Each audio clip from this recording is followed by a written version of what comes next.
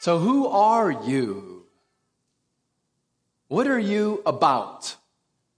This is the questions that we're considering here with this new series called Renewed Identity. You see, because whenever you're a child, I'm talking probably 8, 9 years old, you begin to form a identity. You begin trying to figure out, well, who am I? And so we look at other people and we begin to come up with our own conclusions and we start making observations. Well, I'm the smart one because teachers tend to like me. I'm kind of a teacher's pet. So then we think, oh, I'm the smart one. Or you think, oh, I'm the dumb one because I'm getting C's and D's on my math homework. Or you think, oh, no, I'm the pretty one. I'm the popular one. I'm the athletic one. I'm the overweight one. Oh, I'm the skinny one. We come all of these different definitions and we begin to form our identity. And by the way, it doesn't stop when we're children. Like well into adulthood, this is still a real part of how we see ourselves. And so you have the upper middle class might think, oh, well, who am I? Well, I drive a BMW and I live in this zip code and I have a 5-bedroom house and so these realities and this income and this job, they define who I am. And then the middle class, or the working class, I should say, will say things like, I'm no sissy, I drive a truck. They say, and I work hard for a living. And I live in a reasonable house. And so we're all, well, really, there's pride on all sides, all around. There's this grasping, there's this trying to define who we are by comparing ourselves to other people and trying to form our identity. And those of us that are married and have kids, we're so good at this, where we say, well, my child can read chapter books at 3. I'm like, well, mine doesn't even know his colors yet. And then you start to freak out as a parent, like, oh, I'm a horrible parent. And it's like, he's 3. It's okay. And yet we form this identity of I'm super mom. And then like that like fuels something inside of us and we feel, I don't know, valuable, important, worth loving. And we have all of these facades that we put up. And really at its root, all of these ways that we try to find our identity, it's idolatrous. That's what it boils down to. It's saying, I'm going to define myself in these ways apart from God. And so we're talking this series now about having a renewed identity. Having an identity that is not attached to trying to improve yourself or look better or impress people, because honestly, that is just exhausting. Trying to maintain these appearances and trying to impress people. Like, I don't know about you, but if you're on that treadmill, I hope today you will get off. Because when someone finds their identity and who they are in Christ, here's what happens. This exhausting quest to define who we are and prove our worth and prove our importance and trying to impress people, that exhausting journey comes to a merciful end where we're no longer out trying to live for the applause of other people.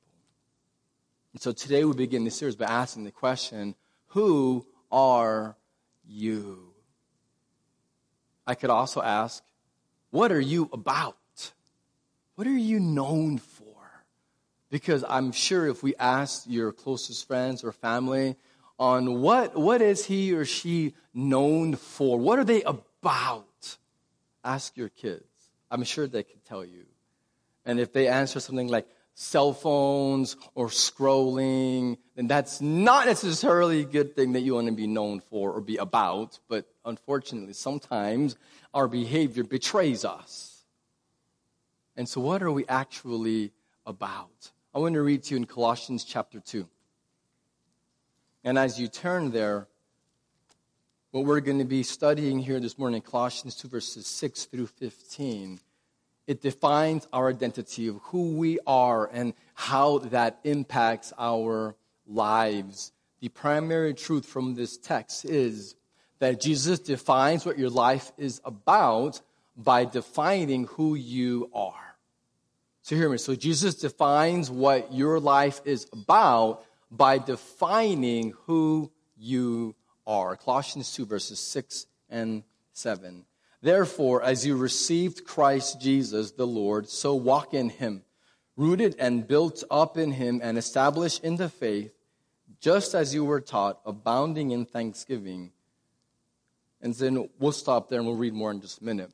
So even verses 6 and 7 here, in the beginning of this chapter, we see the first half of is that Jesus defines what your life is about. There are three little words at the end of chapter 6 that define what our lives ought to be all about, what we should be known for. May it be said of you and me who know and love Jesus. Someone says, what is he about? May it be these last three words in verse 6, walk in him. May we walk in him. That is what our life ought to be marked by. And there's a reason why. Because you have received, it says, Christ Jesus as your Lord, as your master. Because you've given your life to him, you belong to him, you're a child of God. This defines who you are. Therefore, now the verse says, walk in him. This phrase walking, it doesn't mean physically just walking. It's talking about your whole life. It's talking about your thoughts. It's talking about how you spend your money, how you spend your time, how you do your job, how you're a parent, how you're a spouse, how you're a child. Everything, how you do your ministry, how you serve, how you spend your money, what you do on vacation, how much YouTube you ingest, and what you ingest on YouTube. Anything and everything about how you live your life is summarized with three words: walk in him. How you go about your business, day in, day out. We walk in him. And then he elaborates in verse 7. He says, rooted. It says, rooted in Jesus. So this walking in him, where our whole lives are focused on Jesus, says your roots, so your desires are rooted deeply in Jesus. And then it says built in him. And so we then build our lives on Jesus. And so if you're noticing something here in these verses, it's framing what our lives ought to be about, and it's all about Jesus. Our lives been built on him. And so you could ask it the reverse of that, which is, what are you building with your life?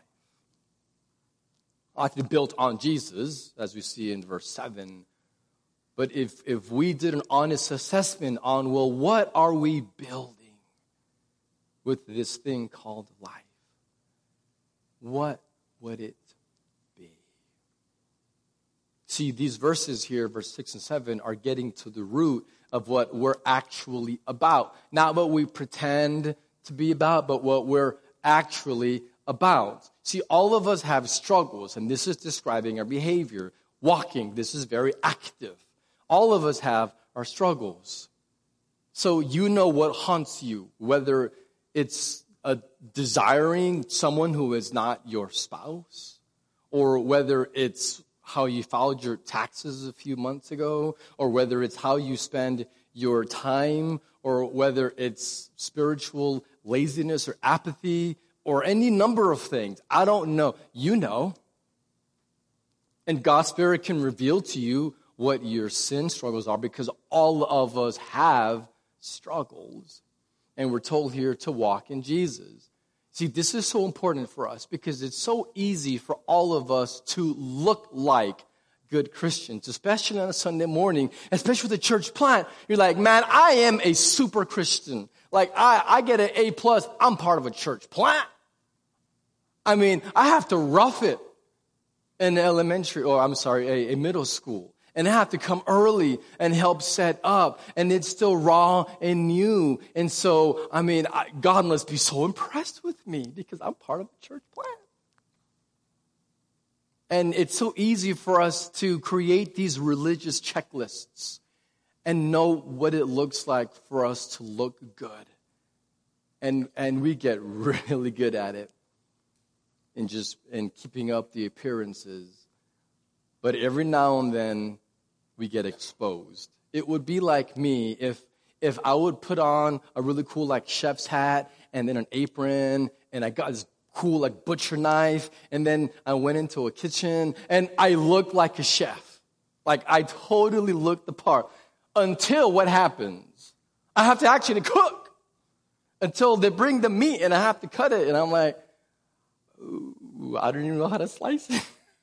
Because I'm not a chef. I don't know how to do it. I can pose until it's time to actually do something and then I get exposed. Or even better, if I wore a tool belt with all these tools that I couldn't even name that were on my belt, and I looked like a handyman, maybe not shave really well and just be scraggly, and then look like a handyman until I have to actually fix something.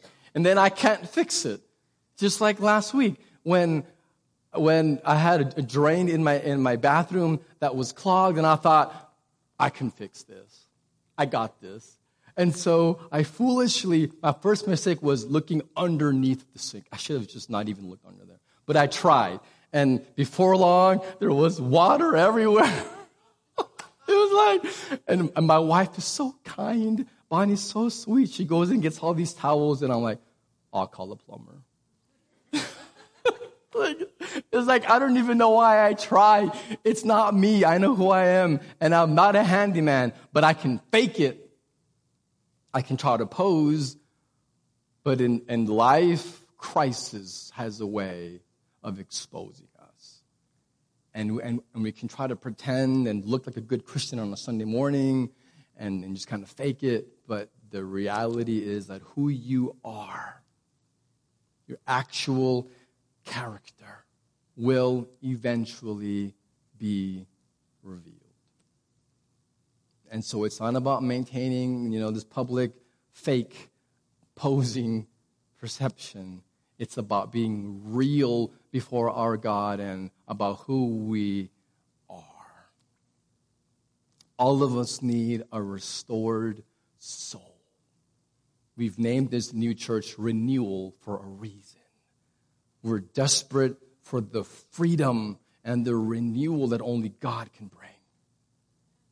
Every one of us here, and thousands more here in Bell County, are desperate for God's restoration, for His healing, for His freedom, for His renewal. And it begins here with us. We need it. And how do we get it? Walk in Him. Verse 6. You walk in Him. You walk in the Spirit. You hear His voice. You enjoy His presence. Hey, we live in a fast-paced world, right? Or is it just me? Right? It's fast-paced. And yet we have to make time to be quiet and to just slow down and to hear His voice and to spend time in God's presence quietly. Hurry and this constant being rushed just robs us of having a restored soul and giving the Spirit the space that's necessary to reveal who we are so that we can run to Him and experience His freedom. We walk in Him. That is what our lives ought to be about. Colossians 2 does not say, work harder. It does not say, be a better Christian. Colossians 2 does not say, impress everyone with your awesomeness. It doesn't say that. It says, walk in Him. Walk in Jesus. You enjoy Him. Walk in Him. And His Spirit will begin to do His work. And He will give you that freedom. And He will heal you. and he will change your life, but it will be real, not fake. Real purpose, real joy. Verse 8, as we continue in this text. See to it that no one takes you captive by philosophy and empty deceit, according to human tradition, according to the elemental spirits of the world, and not according to Christ. So he's continuing the same vein here. He says that the evil spirits of this world will put doubts in your mind. And so Satan is going to attack you, and he's going to cause you to doubt, and he's going to lie to you and say things like, Jesus isn't worth it. Jesus is not able to free you from this. You're never going to change. You're hopeless. Just stop trying to even fight it. Stop pretending that you can change or be different. Stop thinking that God can actually use you. You're done. You're a mess. Just forget it. See, these are the lies that the enemy brings, saying Jesus is not satisfying. Don't bother with prayer. Don't bother with reading the Word. Don't bother with getting up early on a Sunday and coming to help with setup. No, you don't need to trouble yourself with that. Just go back to bed. You're good. These are the lies that the enemy tells us. And he says, you don't need Jesus. You've got this. You've got this. And then we get taken captive by the enemy. And then we notice over time our lives are so off course. And we're like, well, how did I get over here? Well, not overnight. It was a slow drift of not walking in him. And then we're far away. And then the question, well, what are you known for? Well, Jesus defines what our lives ought to be known for, what our lives should look like, what we should be about, which is walking in Jesus. This is what our lives, so everything that we do ought to be marked by walking in Jesus. But then he also describes our actual definition. So Jesus defines who we are. And so Jesus shows us what our lives ought to be about, but by defining who we actually are. Verse 9. For in him the whole fullness of deity dwells bodily. Let me read that again. It's just one verse. For in him the whole fullness of deity dwells bodily. That is an amazing verse. Now, I've been accused of many things in my life, lots of things. But I've never had anyone ever say to me, now, Matthew, you're such a concise person. You're so brief in all of your thoughts and comments. I've never had anyone say that to me. But verse 9 is concise. It's brief. It's amazing. You realize that this one verse 9, summarizes all of Christology. Like it summarizes all of who Jesus is. In these few words, he says Jesus is fully God and he is fully human. And he says it in just like a few words. It's amazing. This is describing who Jesus is. Fully God and yet fully human. And he is the center of everything because he created it all for his glory. And he defines who we actually are. And so what you see in these next verses, verses 10 through 15, is the heart of the gospel. So this is the heart of who God is and a reclaiming of who God's made you to be, which is his image bearer who reflects his glory. Verses 10 through 15 are amazing. These verses are meant to be like wave after wave of God's grace and mercy that crashes over you. If you think today, okay, a minute ago you were talking about drifting and being so far away from God. If that's you today, then these verses are for you. It's absolute mercy. God doesn't give up on us. He loves us and brings us back home. Verses 10 through 15.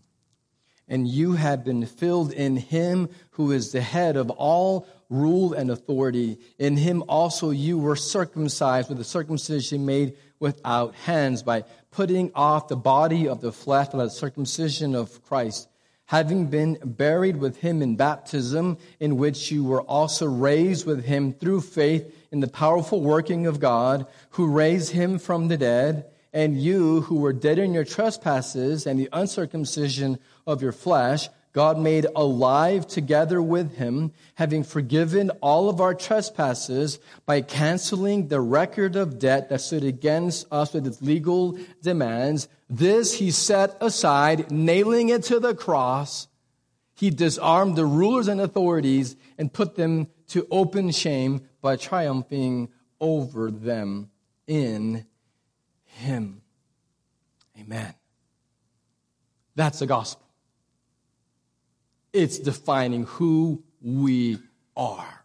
Let's break this down for a few moments. Verse 10 says you are filled in him. And so your identity is defined by having the Spirit of God literally filling you in you.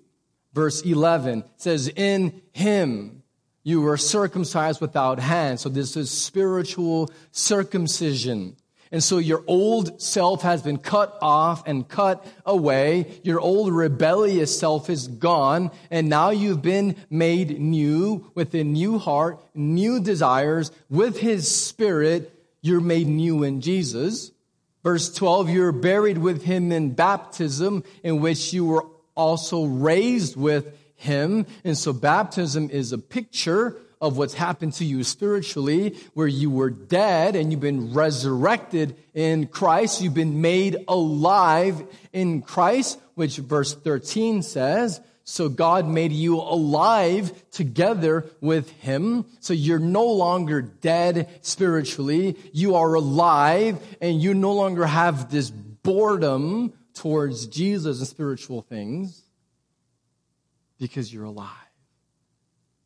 And Jesus makes your heart beat fast. And you love him.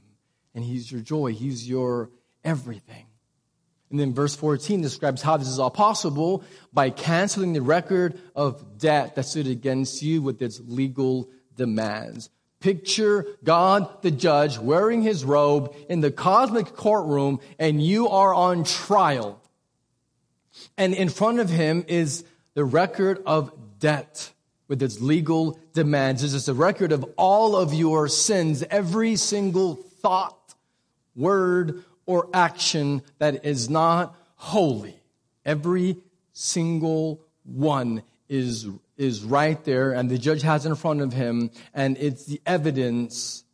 And you and I know very well that this judge should take his holy gavel and he should convict us. We're guilty. That should be the sentence, but it says this good judge set it aside. You think, well, how is that possible? How could a good judge maintain the law and actually be a good judge? Because a good judge does not set aside a convict. A good judge convicts the criminal. And yet, it says that this holy judge set it aside. And he held it up to his son. And he nailed it through the hands of Jesus onto the cross. This is the gospel. This defines you and me. This is who we are.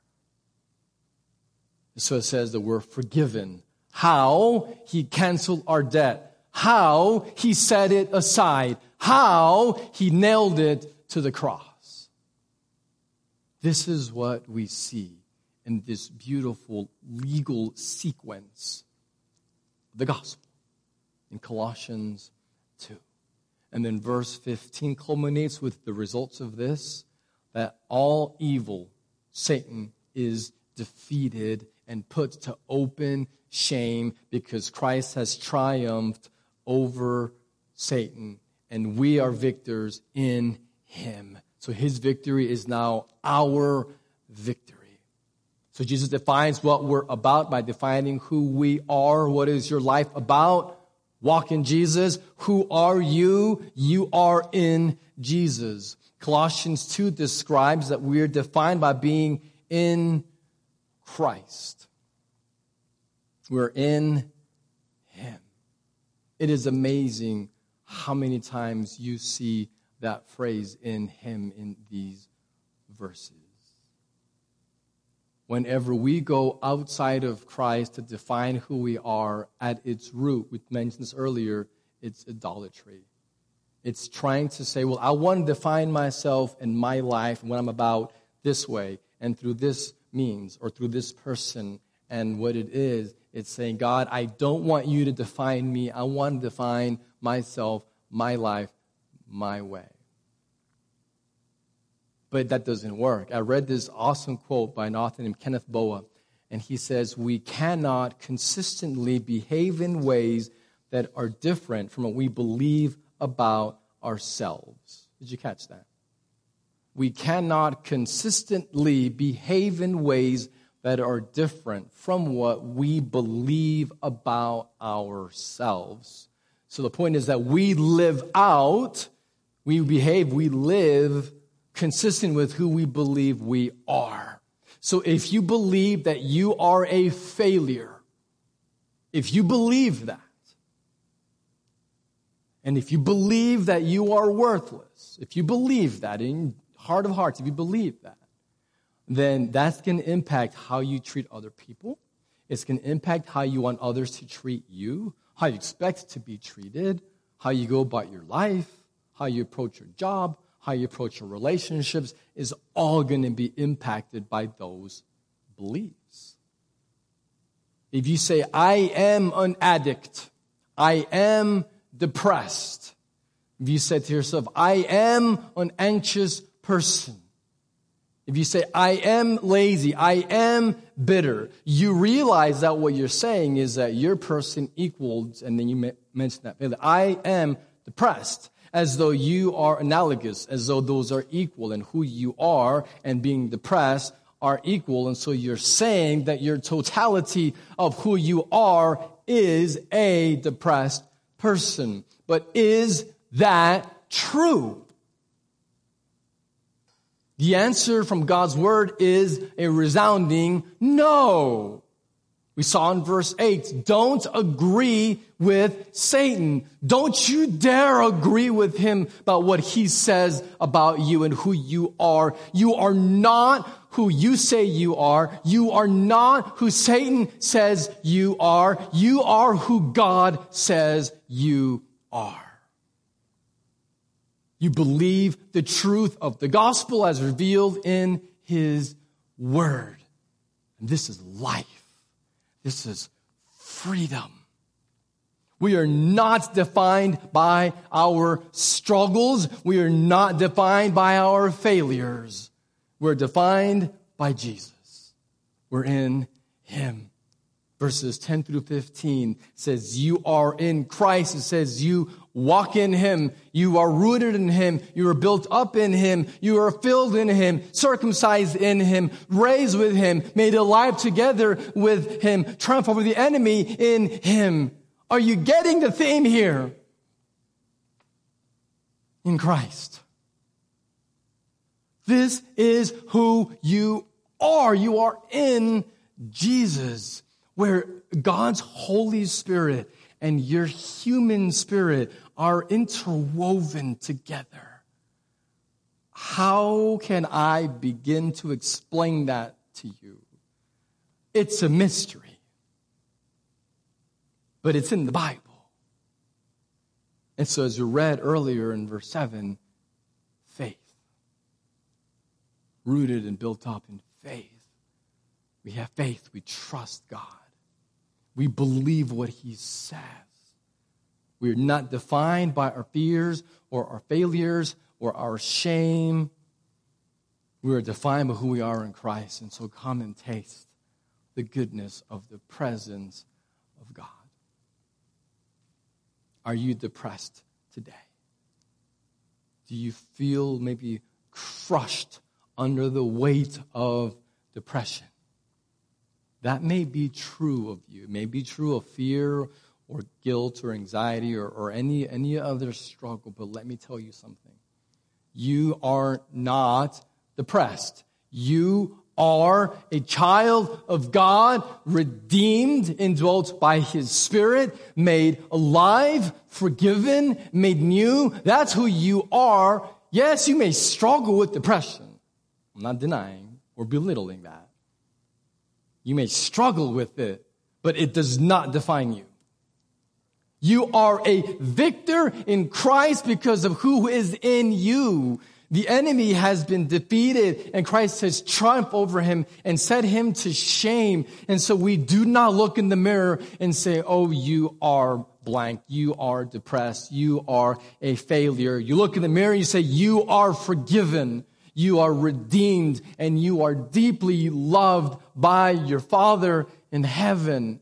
You are chosen. You are not forsaken. I am who you say I am. We don't just sing these truths. We believe them. And we let them sink in deep. And when the enemy comes and he attacks, because he will. And when you fall, and when you feel so ashamed, and you think there's just no way.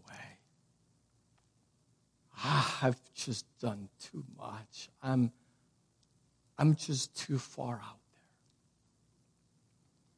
there. You have to know that your Father loves you. And you are not too far for His mercy to reach and bring back home. Walk in Him. This defines what we do and who we are. But what strikes me as odd sometimes, this is just interesting to me, but what's odd is that sometimes we think that we have the option. We're told, walk in Jesus and live out this identity, and we think to ourselves, no, I don't actually have to do that. I can choose not to live out my identity and not walk in Jesus. We're not given a choice here. This is a reclaiming of who God has made you to be with the renewed identity. This is who you are.